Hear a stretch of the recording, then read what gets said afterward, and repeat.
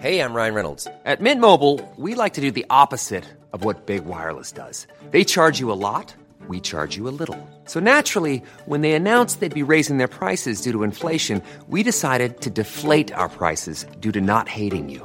That's right. We're cutting the price of Mint Unlimited from $30 a month to just $15 a month. Give it a try at mintmobile.com/switch. $45 up front for 3 months plus taxes and fees. Promo rate for new customers for limited time. Unlimited more than 40 gigabytes per month. Slows full terms at mintmobile.com.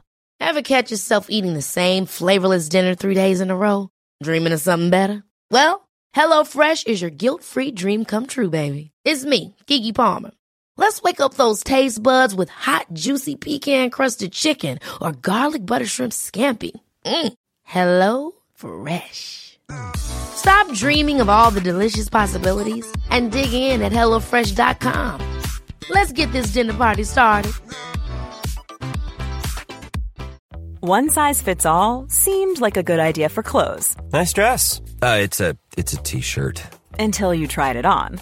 Same goes for your healthcare. That's why United Healthcare offers a variety of flexible, budget-friendly coverage for medical, vision, dental, and more. So whether you're between jobs, coming off a parent's plan, or even missed open enrollment, you can find the plan that fits you best. Find out more about United Healthcare coverage at uh1.com. That's uh1.com. Hello, guys and girls. The program you are about to hear will be both fun and educational, but it is not a substitute for medical advice. Although we are doctors, we are not your doctors.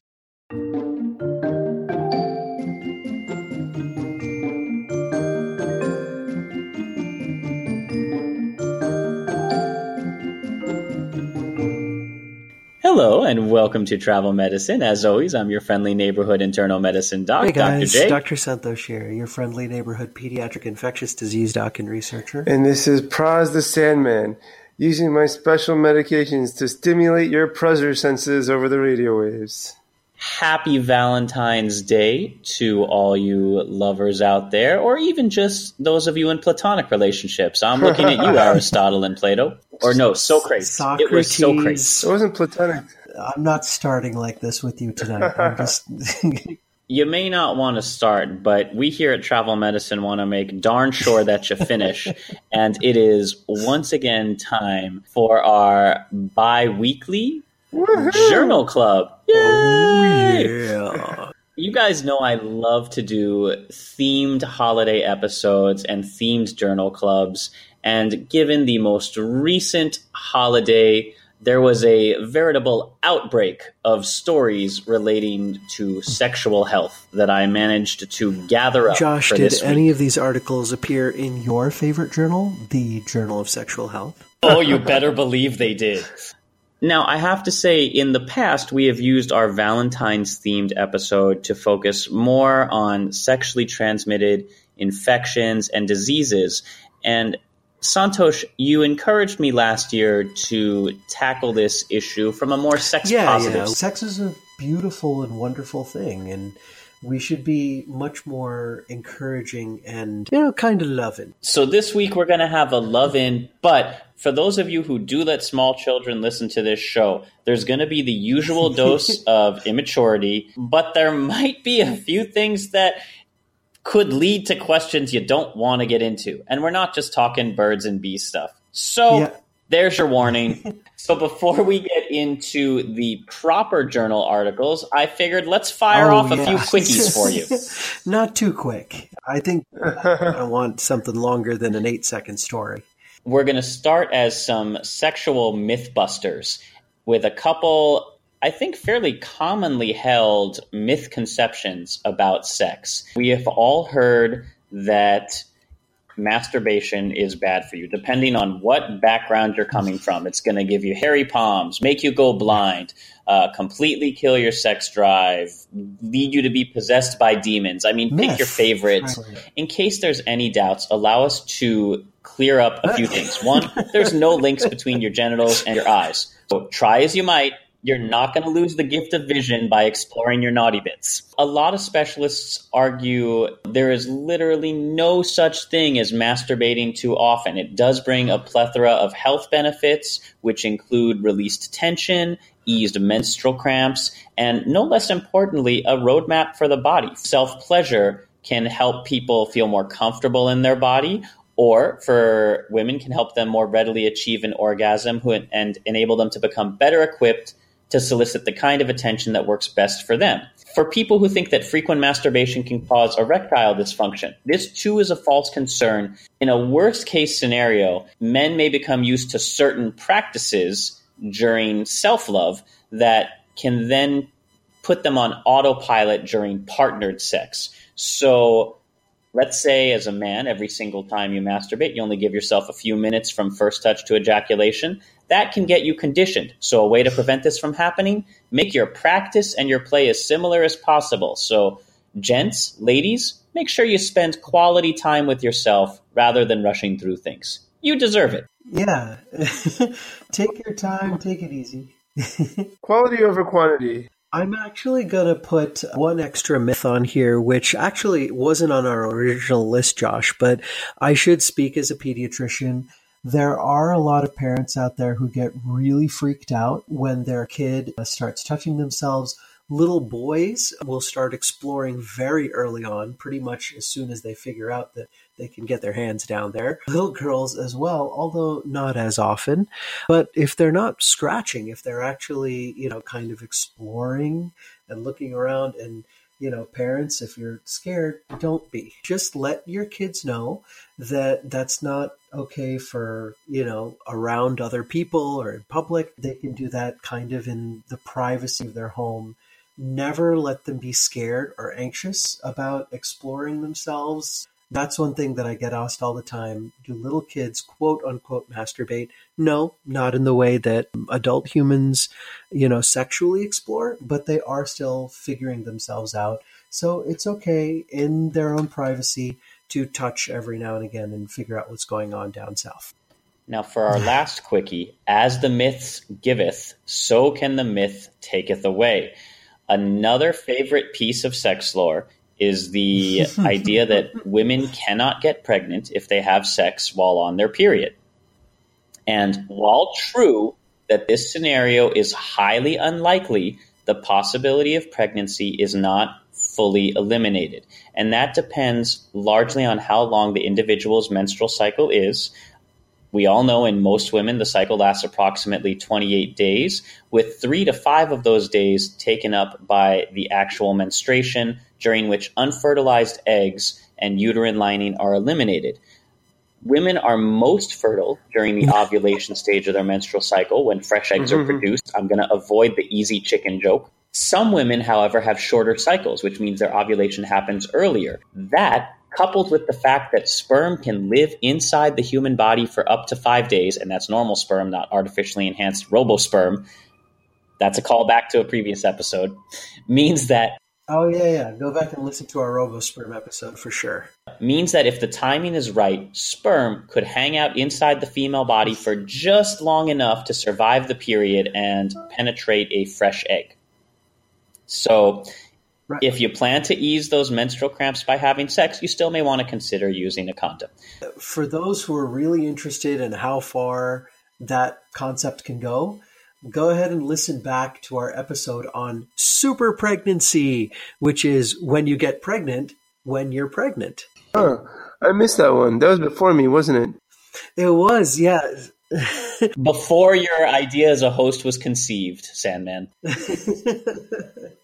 It's an even more rare event. There are a few women out there who actually can have viable ovulation while they're pregnant with another child who's already gestating in the uterus. And so, mom and dad decide to have sex during that time, and you get another pregnancy while you're pregnant. Super pregnancy.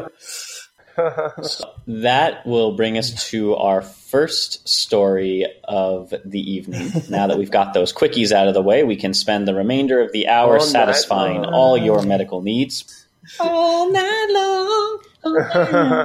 In a study recently published in The Lancet, it turns out that we may have developed, or at least repurposed, a gonorrhea vaccine. So Sure. We have several species of Neisseria bacteria, mostly in our mouths. And the scariest amongst these is Neisseria meningitidis. And it is the most famous for causing bacterial meningitis, which can be very deadly or disabling. So this little bacteria is really, really virile in that the initial symptoms look just like maybe a cold or kind of a bad flu, and then it progresses really quickly. We have long had a vaccine against several serotypes of Neisseria meningitidis, but it was only recently that we were able to develop a vaccine against a serogroup called serogroup B. This right now, Josh, is only administered in like selective groups of individuals here in the United States. It's not FDA approved for universal vaccination over here, although other countries are giving it to everybody. However, while other countries were trialing this vaccine and making sure that it worked and that it was preventing meningitis and sepsis from Neisseria meningitidis, they noticed an interesting corollary. When you were vaccinating populations, you are also seeing drops in a cousin Neisseria, the really nasty Neisseria gonorrhoeae. And this is the little bug which, as you guessed it, causes gonorrhea. Not an entirely surprising event that a vaccine against one species of a genus of bacteria could kind of cover the other species under that genus. But it was kind of a really nice side effect. It didn't take a genus to figure that out. Aha, exactly. So now, if this is a real effect, that if you vaccinate against Neisseria meningitidis, that you lower rates of Neisseria gonorrhoeae in the same population, if this is a real effect or if this is just a coincidence. Santosh, let me ask you really quickly, so I make sure we're clear. The way you describe it, it almost sounds like this is similar to the flu vaccine, right? Like there's many different strains of this bacteria that are out there, but the vaccine only protects under... You're saying that you want to protect against flu. You're hoping that your vaccine against flu A and flu B will also protect against other strains of the flu that are going around that year. But that's a single virus influenza with many different strains. These are actually two completely different bacteria, which are like somewhat evolutionarily related. They're close, but they're not as closely related as, say, like a flu A and a flu B. Kind of a reach to think that we would automatically cover against both with a single vaccine. Although both do have tendencies to occur in highly clustered groups of people living together, such as college or the military. So this is the first time a vaccine has shown any protection against gonorrhea, and it is associated with reduced rates of gonorrhea diagnosis, even in people who are maybe not changing what could be construed as risky behaviors. So it's a proof of concept, but not necessarily something that is being actively developed or marketed at this time. It was more of a happy accident, which I think describes a lot of the sexual encounters of the people in this study. This is a really great development in infectious diseases. You always hope that when you put out engine that it's going to do more than is promised. And so this is nothing definitive yet, preliminary evidence, but the more that we can replicate these results and actually study this prospectively, meaning moving forward in a controlled fashion rather than just looking retrospectively at cases so far, the more proof we'll have. And, it won't provide perfect protection, almost certainly, but it may help in manufacturing one day a true anti-gonococcal vaccine. That brings us on to the next story, and this is the moment when we're really just going to start going downhill. We haven't already? No, we've been professional so far. No, we've been very good. Yeah, I'm just a little proud of us right now. But that's all about to end. That gonorrhea study was interesting because they did have a huge number of population members to study. And you know what they say about studies with huge populations? Oh, for the love of God. Say about studies with huge populations. All right. I'll stop trying to segue and I'll just jump right into it. Given that public nudity is generally considered unacceptable in most of the modern world, people have long tried to come up with other potential indicators to determine the size of a gentleman's endowment without actually seeing it. And of course, the tried and true method for doing this, as we have been taught, is to look at their cars. That'd be very true when going to the hospital. The size of a gentleman's endowment can be judged by everything from how loud their car engine is, a full head of hair, to, of course, the tried and true, just look at the size of a man's hands and or feet. Yep. But does hand and foot size really correlate to the length of the penis? No, it doesn't. All right? No. Studies have consistently shown the size of a guy's feet or the overall size of their hands is not related to an erect member's measurement. But always a but. A study published in, and please hold your laughter for just a moment, the Asian Journal of Andrology found that there is a body part that can correlate with the overall length of an individual's penis. And now that we have every one of our male listeners on the figurative edge of their seats, the ratio between the second and fourth digits on the hands demonstrates a strong correlation with penis length. And the specific, although slightly less sexy version of saying this in the study is univariate and multivariate analysis using linear regression models, SNOR, show that only digit ratio is a significant predictive factor for stretched penile length. Stretched? Oh, as in... Yeah, I knew you were going to say that. So stretched penile length, usually this is a mix-up in translation. When you're looking at penile length, you always have to look at the fully erect penile length of a virile person and not the flaccid length, because the flaccid length actually correlates to absolutely nothing. So, in a nutshell, the lower the ratio, meaning how much shorter the index finger is than the ring finger, the longer the penis will probably be when erect. I will wait a moment while everyone looks at their hands to determine how much shorter their index finger is than their ring finger. We all know you're doing it. There's no reason. And there's no shame in it. I'll never look at anyone else's hands the same way again now. Oh, oh my God. Right? Or put an IV in. Like, thanks a lot, guys. Prob's going to be like, I couldn't help but notice you have a very interesting ring to index finger ratio. Wink, wink, nudge, nudge. So specifically, you can calculate your ratio by taking the length of your index finger measured from the crease where it meets your hand all the way to just the tip and dividing it by the length of your ring finger. The shorter the index finger is compared to the ring, the lower the ratio will be. And if you're a man, the longer your penis probably is. Why is this? And by the way, this is a great example of correlation, not causation. All of you out there, yes. All of you right now who are like playing that little, oh, look at how short my index finger. It's not going to change anything, so cut it out. Don't cut it out. You take over. No. So why does this ratio correlate?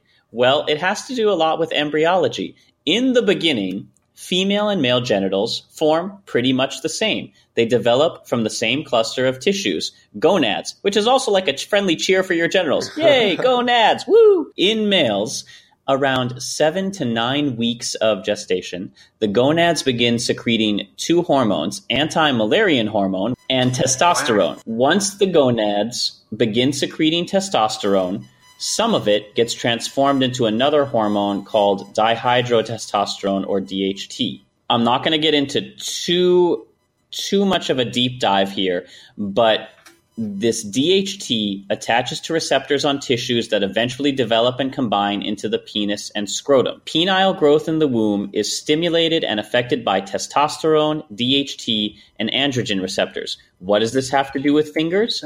Well, circulating testosterone in the womb affects other body parts as well. Pertinent to the topic at hand, the ratio between the second and fourth digits. Why does it affect the digits differently? receptors on your ring finger compared to your index finger has a few more androgen versus estrogen receptors. And that determines the spread of chondrocytes or bone cells that determine the length of your finger. So when you decrease the activation of androgen receptors during the week that your fingers develop, that's around week 13, you then decrease the length of your ring finger. This activation is attributed to the amount of testosterone and DHT circulating through the tiny fetus. So you can predict how much hormone exposure is there based on the ratio of these two fingers. That was a lot of science. For some people, that I'll add here is that because we're looking at circulating hormonal levels during embryology, this finger ratio also correlates in men and women with other psychiatric disorders, for instance. So things like depression or, tendency for aggression, because, we're talking about circulating hormone levels and its effect on genitalia and its correlation with finger size. Those are other possible determinants that you can get from looking at this same ratio. Now, again, it's a correlation. It's not a causation. But for any of you who are wondering, next time you want to check out the size of someone's endowment, just, you can look at their hands, but you're going to have to get real close. I'm sure you'll find an excuse if you want to. Of course, we have brought this up before, but I'm sure now that everyone's off there measuring, they're all going to want to know, what is the average penis size? For what we're talking about, male humans. Yes, not to be confused with gorillas, who have the smallest known penises of all mammals. So you are... Really? Huh. Gorillas? Interesting. Yeah, gorillas have a micro penis. Just to be clear, we're talking about those guys at the gym who are hooked up on roids, right? Nope, we're talking about actual gorillas. Yeah, it's true. Believe it or not, next time you're feeling kind of, emasculated or anything for any reason, just think about, the 800-pound gorilla in the room has a teeny little willy. Huh, interesting. Steroid also can cause a degree of shrinkage, and we will get to that in a moment. But the Journal of Sexual Medicine, that we have covered this in the past, conducted a systematic review to create charts, bar charts, I'm guessing, of both flaccid and erect penile size measurements, which you had to have a measurement done by a health professional using a standard procedure and a minimum of 50 participants per sample, and a whole bunch of other super statistical sciencey stuff that frankly is less interesting to you than the end result. So, drum roll, please. The average length of a flaccid penis, and this is across several different regions of the world and cultures and races, so nobody's getting shown any favoritism here. The average length of a flaccid penis is about 9.2 centimeters or 3.6 inches. The average length of a flaccid stretched penis, because of course there's going to be a subset who's like, no, I swear, 13.24 centimeters or about 5 inches. So just tugging on it gives it an extra almost 2 inches. The average length of an erect penis is 13.1 centimeters or about 5 inches. And there will be, of course, regional variation. And the average circumference of an erect penis, because for everybody saying girth matters more than length, we'll give you those numbers too, is 11.66 centimeters or about 4.6 inches. This is fascinating. I still am wrapping my mind around this fact that you can get more length stretched out than through a full erection. That's cavernosum becomes rich. You can't really pull beyond that size, but when it is not engorged with blood, you can stretch it out quite a bit. I do want to let everybody know that this data does come from a paper called Am I Normal? A systematic review and construction of nomograms for flaccid and erect penis length and circumference in up to 15,521 men. Does anyone else find it ironic this is from a journal called BJU International? British Journal of Urology. Pull it together, gentlemen. When you pull it apart, you get an extra 2 inches. At least according to BJU. Now that we've talked about stretching, which makes me think of the Austin Powers penis pump. Like, oh, it's not mine, baby. One book, My Penis Pump and How Much I Love It by Austin Powers. The next thing we should also mention, of course, is what are the causes of penis shrinkage? And this is more than just, being in water on a cold day. Shrinkage is fairly widespread as men age, but there are many other reasons why a penis may shrink aside from aging. But we'll start with aging. So as men age, fatty deposits build up in the arteries and cause reduced blood flow to the penis. This results in muscle cells in the erectile tubes inside the penis becoming weaker. You do need that rush of blood, the transfer of blood from your upper brain to your lower brain, as it is, to create the ability for you to Papadopoulos. The erectile tubes produce erections when they're engorged with blood. So if those tubes become obstructed, you have less blood flow and then smaller or fewer firm erections. This is actually very similar to some of the ways that people can develop plaques in their heart that could eventually lead to obstructions large enough to cause heart attacks. So it's the same kind of plaque buildup. And this is why, we emphasize to people that uncontrolled diabetes, which can affect circulations, can lead to decreased libido or even sexual dysfunction, because it's the exact same sort of plaque buildup, but on a microcirculation. Not micro because of any sort of endowment, but there are simply smaller vessels in your junk. Another possible reason for penis shrinkage is a buildup of scar tissue caused by years of small injuries from sex and sports. The take-home lesson there, wear a cup. Sex and sports? I don't know, it'd be kind of hard to have sex with a cup. Well, injuries from sports, wear a cup. But, there are people out there who enjoy a degree of pain with their pleasure. And I am not referring to those in 50 Shades, because that is just, it's an abusive relationship. There's a very sex-positive BDSM world out there, and none of it is accurately portrayed by those 50 Shades movies. Another thing that can lead to shrinkage, weight gain. Particularly around the stomach, the beer gut or dad bod is a genuine concern for many men as they age. And although a man's penis may appear smaller with weight gain, it has not shrunk. The reason it may look that way is the penis is attached to the abdominal wall. And when the belly expands, it pulls the penis inward. If a man loses weight, his penis can regain its usual shape and size. So if that wasn't enough of an incentive to get off the couch and start exercising, I don't know what is. It's worth mentioning that along with weight gain can come buildup of fat and calcific material in blood vessels, which could lead to the first problem we talked about.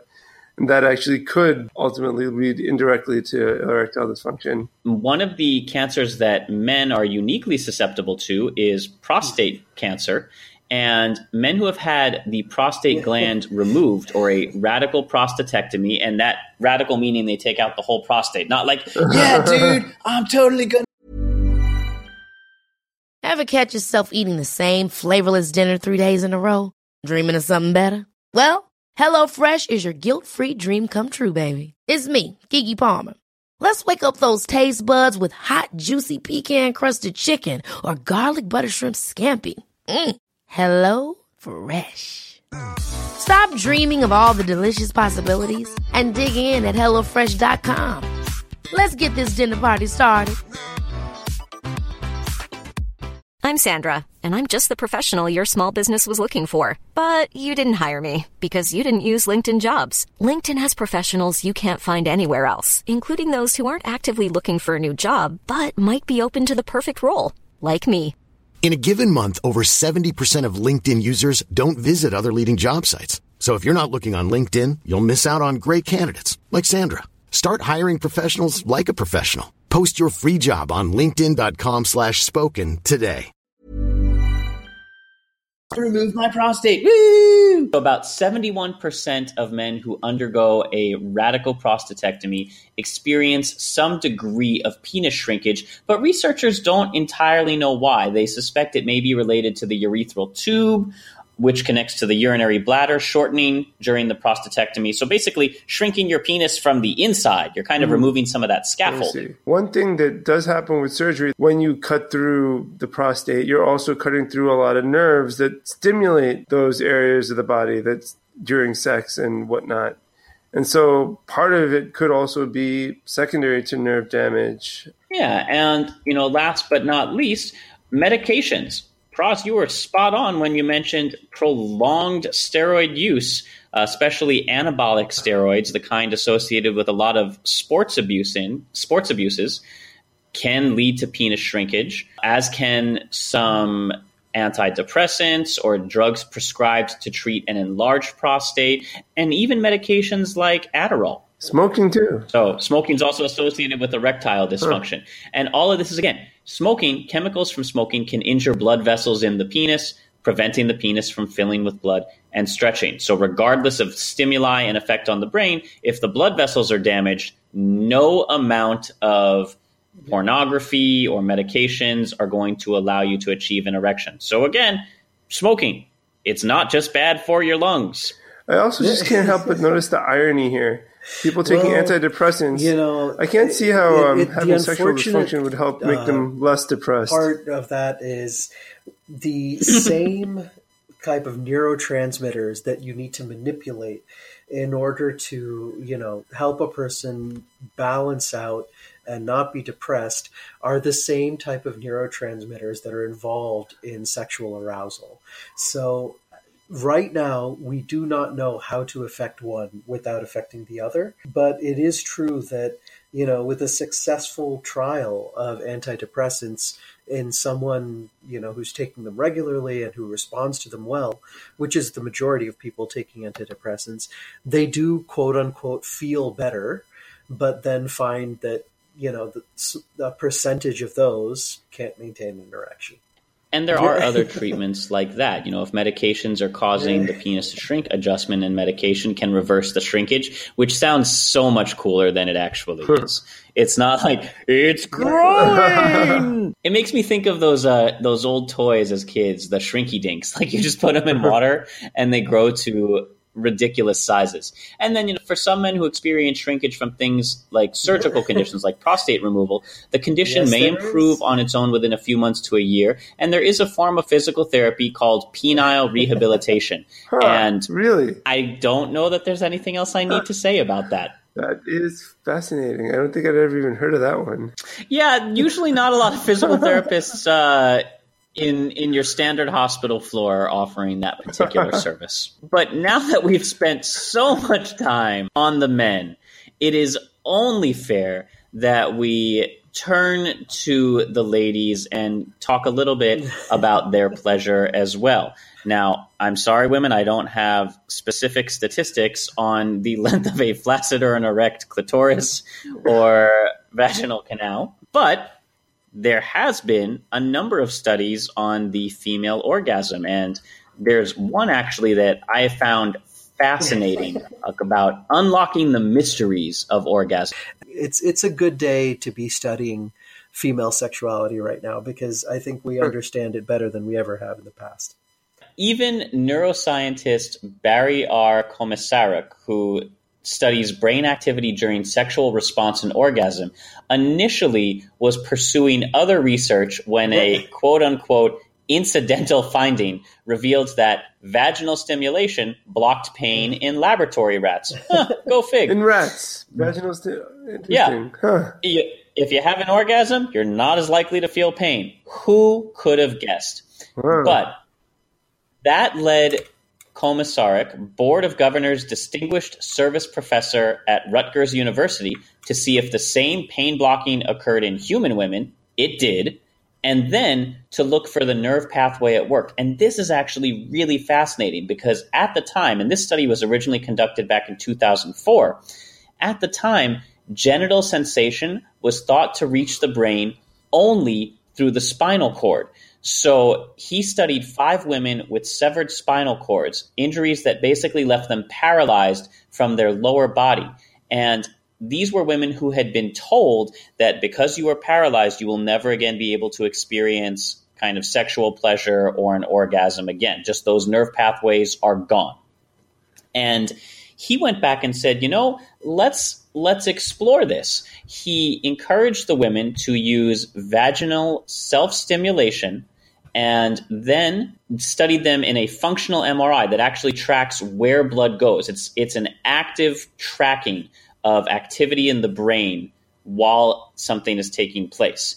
And these women felt not only stimulation, which they were told they should not have been able to feel, but pain blockage, and 3 of them experienced orgasm. They had been told their sex life was over. They wouldn't even be able to feel genital sensations. They had accepted it unquestioningly. And this gentleman kind of went around and just put them in an MRI, told them to masturbate, and found that there is an alternate pathway not reliant on the spinal cord.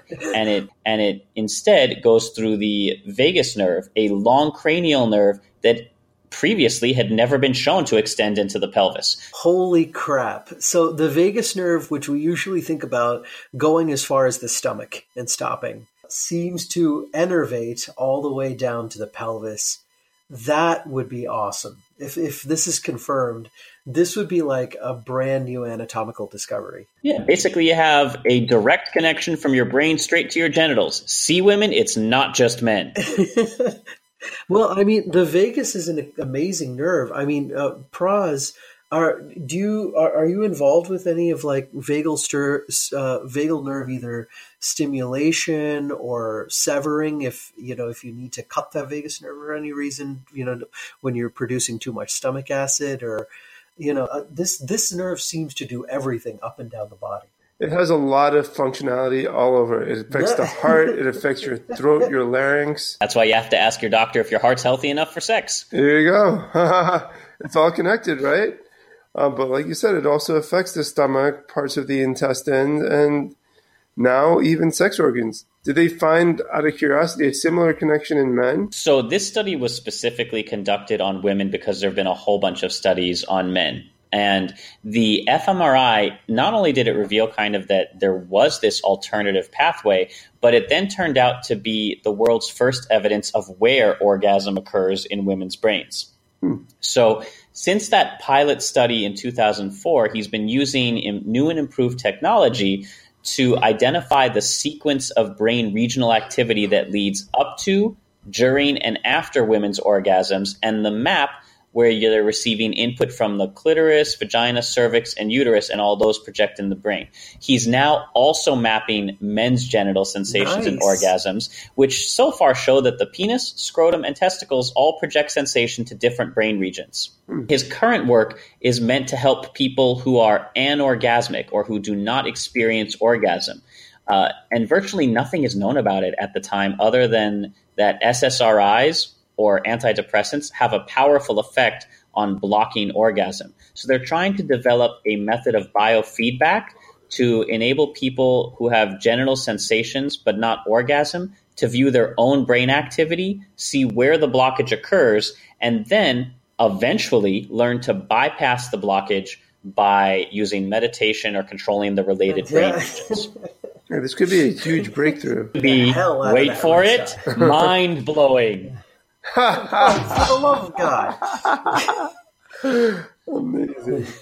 For all the jokes that we're making, that is a fascinating study with a lot of potential moving forward. But I feel like we've been a little too mature. So let's knock it back just a notch and talk about another condition that is, I hesitate to say entirely rare or entirely unknown, but also not one that is maybe as accepted by the scientific community just yet. And it is from an article published in November 2017 in my Journal of Sexual Medicine. I mean, not my journal, but one of our favorite journals. And BJU. It's not the BJU. It's the Journal of Sexual Medicine. Is this the same and as a recent article crygasming? talks about POIS. No. So post-orgasmic illness syndrome, the original study that I came across, or the original mention of this, opened up almost like one of those drug commercials. Do you feel like every time you ejaculate, you come down with the flu for a few days?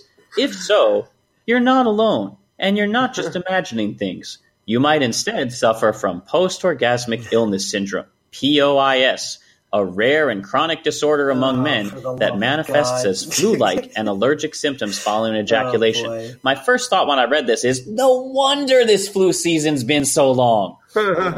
Sure, you snuggle up, absolutely. But in fact, this has nothing to do with the actual flu. However, it can mimic it in some ways. So the abstract of the paper says, post-orgasmic illness syndrome is a rare but debilitating cluster of post-ejaculatory symptoms affecting primarily men. Now, since the original publication of this study, there has been a single case report of a woman who has had these similar symptoms. But largely, it's a male disorder that is chronic and manifests as a constellation of flu-like and allergic symptoms, such as runny nose, cough, muscle aches, diminished concentration, irritability, that can occur within seconds, minutes, hours, or even days after ejaculation. And you may think to yourself, oh yeah, I feel like I got the flu right after I had sex recently. That's probably it. But this would be every single time these gentlemen ejaculate. It is, if not immediately, at least shortly followed by these symptom collections. And therefore, it negatively affects the life of patients by limiting sexual encounters, dampening romantic prospects, and affecting a lot of patients' schedules. Different men experience a somewhat different combination, intensity, and duration of symptoms, but whatever the manifestation is, it remains relatively consistent for each individual. So in some, I suppose it could be crying. In others, it could be severe muscle aches, headaches, or irritability. In others, it could be a runny nose. And most of these will disappear on their own after 3 to 7 days, which happens to also be the length of how long most flu symptoms occur. There's about 50 reported cases of this that have been documented, and it's been broken down into 2 types. In some men, this occurs after their very first ejaculation, primary POIS, while for others, it doesn't develop until later in life. In both cases, they have to occur which is not always or nearly always, meaning more than 90% of the time they orgasm, in order to be diagnosed. When we are hot and bothered, when we are aroused, we don't really have blood shunting just to one area of our body. As all of you listeners probably know, your ears kind of get flushed, your cheeks, and sometimes the same shunting of blood flow that happens to the genital region also happens in your nose. So you may even feel a little bit of like congestion or runny nose just from getting aroused. But that's very different from this particular syndrome, which is post-orgasmic or post-ejaculatory. So one might get mistaken with the other if the symptoms are mild. That's right. And your nose can become inflamed. Like when you have a runny nose, it's because blood vessels are becoming engorged as they try and bring more blood to that area when it is inflamed or irritated, which basically means every time you have a runny nose, it's the same cartilage tissue as in your penis. You get nose boners. Nose boner. Nose boners. I love it. Now, here's the real mystery behind all of this. Not too long ago, we were talking about masturbation and how orgasm has a lot of positive effects in the body, like temporarily boosting immunity. So one might wonder, well, why are people having flu-like symptoms when they have these orgasms? The issue here seems to be focused among a direct reaction to semen itself, right? Yeah, so the main theory is that post-orgasmic illness is an autoimmune or allergic reaction to a substance in the man's semen. So these men are allergic to their own semen. And that means some of the treatments have varied from everything from antihistamines to nonsteroidal anti-inflammatories to desensitization. And Santosh, have you ever had to conduct a desensitization to an allergy for anything on a patient? So we were back in the day before we had, for food allergies primarily, before we had like oral desensitization where you could give someone like a little, for instance, like a little bit of peanut puree in dilutions until they were no longer allergic to the peanut. We would actually give little micro injections just below the skin. So like a subcutaneous injection of the offending substance. And you would start with it almost like reverse homeopathy. You would start with it really, really dilute, and then you'd give it under the skin more and more and more concentrated so that the body became tolerant of this thing that previously it treated as a, like a disease-causing agent and tried to fight it. So that's what we do. I can actually see the dawning realization in some of our listeners' faces. That's how strong it is coming through the airwaves as you realize that this hyposensitization or this desensitization therapy, when it's thought that your own sperm is what you are allergic to, involves progressively injecting these men with their own sperm in gradually increasing concentrations over time until the body adjusts to it. Now, for that added level of horror, there's only one source for these men to obtain the sperm, which will then be injected into them. So they then have to put themselves through an orgasm, which will cause all of this same symptom and suffering, to make enough amounts for it to then be injected back into them. And 2 of the patients in the study who noted some improvement in symptoms only noted them after 15 and 31 months of injections. It's like almost 3 years of doing this to see an effect. So it does take a long time, and I actually don't know the timescales that are used currently for things like food allergies or for pollens or, bee venom or things like that. But it's not a short period of time. It's not like weeks. So desensitization does take a long time because you have to you have to start low and go slow. One thing I do have to say worth mentioning, injecting sperm isn't like that far of a stretch. Are you guys familiar with the drug protamine by any chance? That is what we use to reverse heparin allergies, correct, Pras? Okay, before this turns into a dick-waving contest. I use it all the time. I used it earlier today. I shave with it. I slap it on I pour it in my breakfast cereal. So do you guys know where protamine comes from? Horse semen. You know what? Not horse. I remember this, yes, now that you're saying it. Not human. Semen? No, not cow. Fish semen. We actually take fish semen, extract this chemical, and inject it into people during their heart surgeries and several other procedures. Now, granted, it's not quite as traumatic as like injecting people with their own semen that we know is going to cause bad results, but it's not as far-fetched of an idea as most people might realize. Protamine comes from fish semen? Wow. Okay, maybe it is pretty far-fetched, but there's so much potential for the future. Oh, nice. It's a whole other kind of sushi, my friend. Nose boners from the sushi. Actually, I do want to ask, since we have Dr. Pras here. Yes, absolutely. There are going to be Valentines out there who have like their appendix out or something like that. The surgical stuff aside, right? So you don't want to like unravel your stitches or something like that. But if you've gone under general anesthesia, is this going to affect your ability to have sex, or should you wait for a while before you have sex, or have you ever had to have that conversation? Right. To be honest, no, I've never had that conversation with any of my patients. That's usually not the question that many people have in mind. I would imagine, though, that it would be like anything else. Typically, we tell patients that, don't try to operate any heavy machinery for, 24 hours after coming out of anesthesia. And I imagine it would be a similar principle to when they're operating, quote, heavy machinery in their bedrooms. Hi-yo! But their machinery may not be quite so heavy for some time. So... Gotcha. But they should still follow their surgeon's directions. If they've had surgery someplace where that type of motion in the oceans might separate some stitches. And for the love of God, ostomies are not bonus holes. I'm just throwing that out there. For the love of God. You know what? He's saying that only because, yes, we've all seen that particular sexual injury. We're very sad to say. But it would not be a true Valentine's Day episode without a little bit of poetry, and it wouldn't be a true travel medicine Valentine's episode if that poetry wasn't medically related.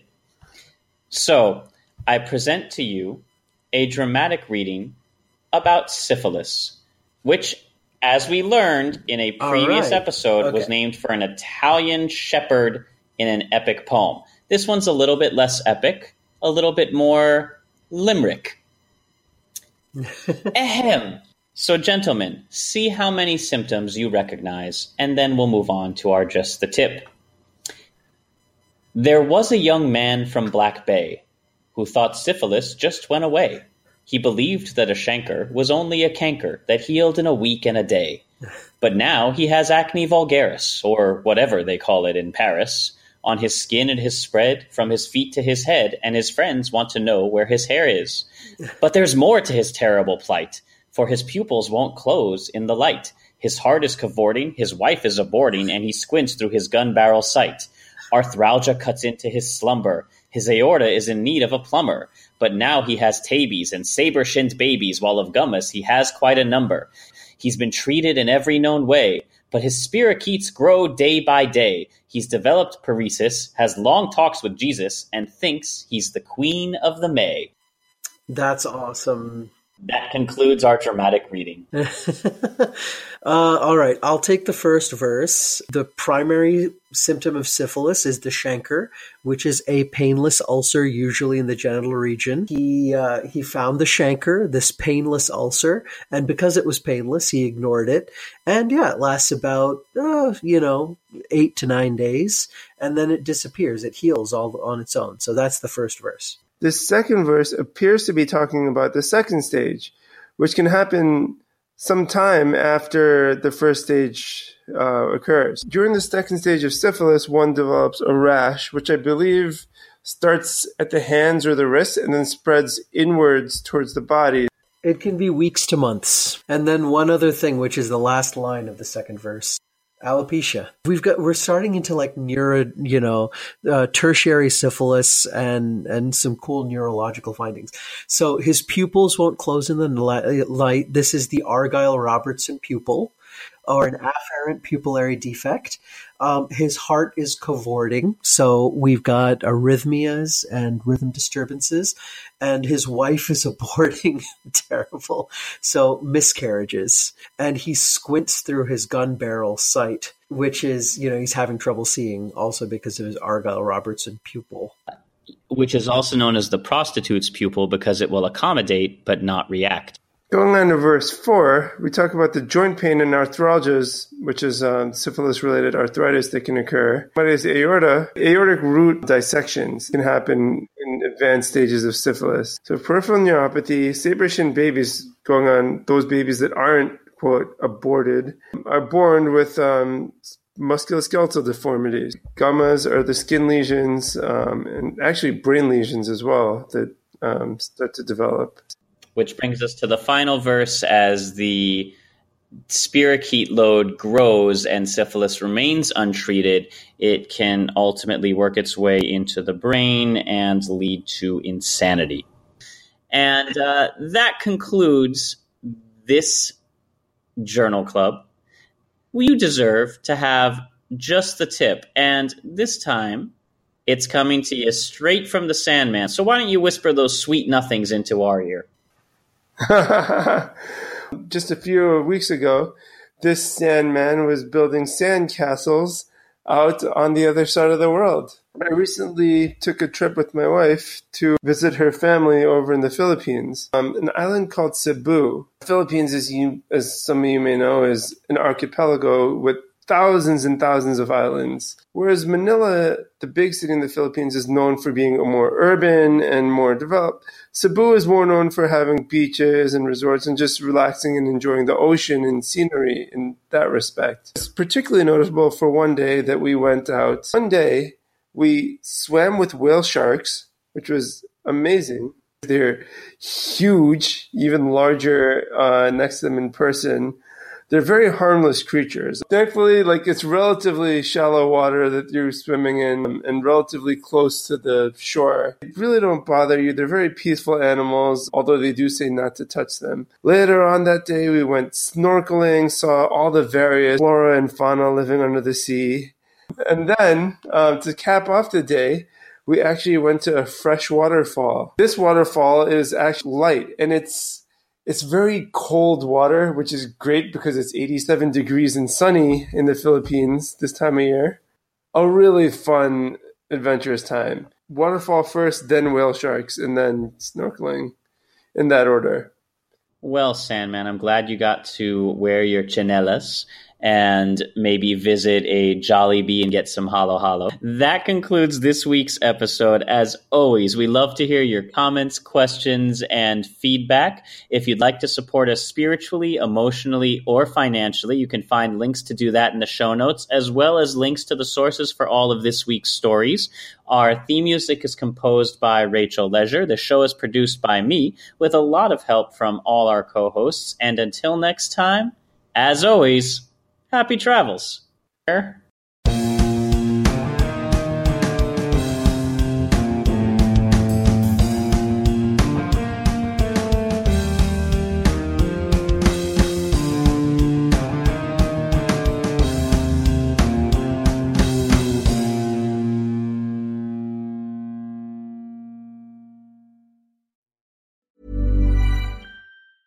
Ever catch yourself eating the same flavorless dinner 3 days in a row?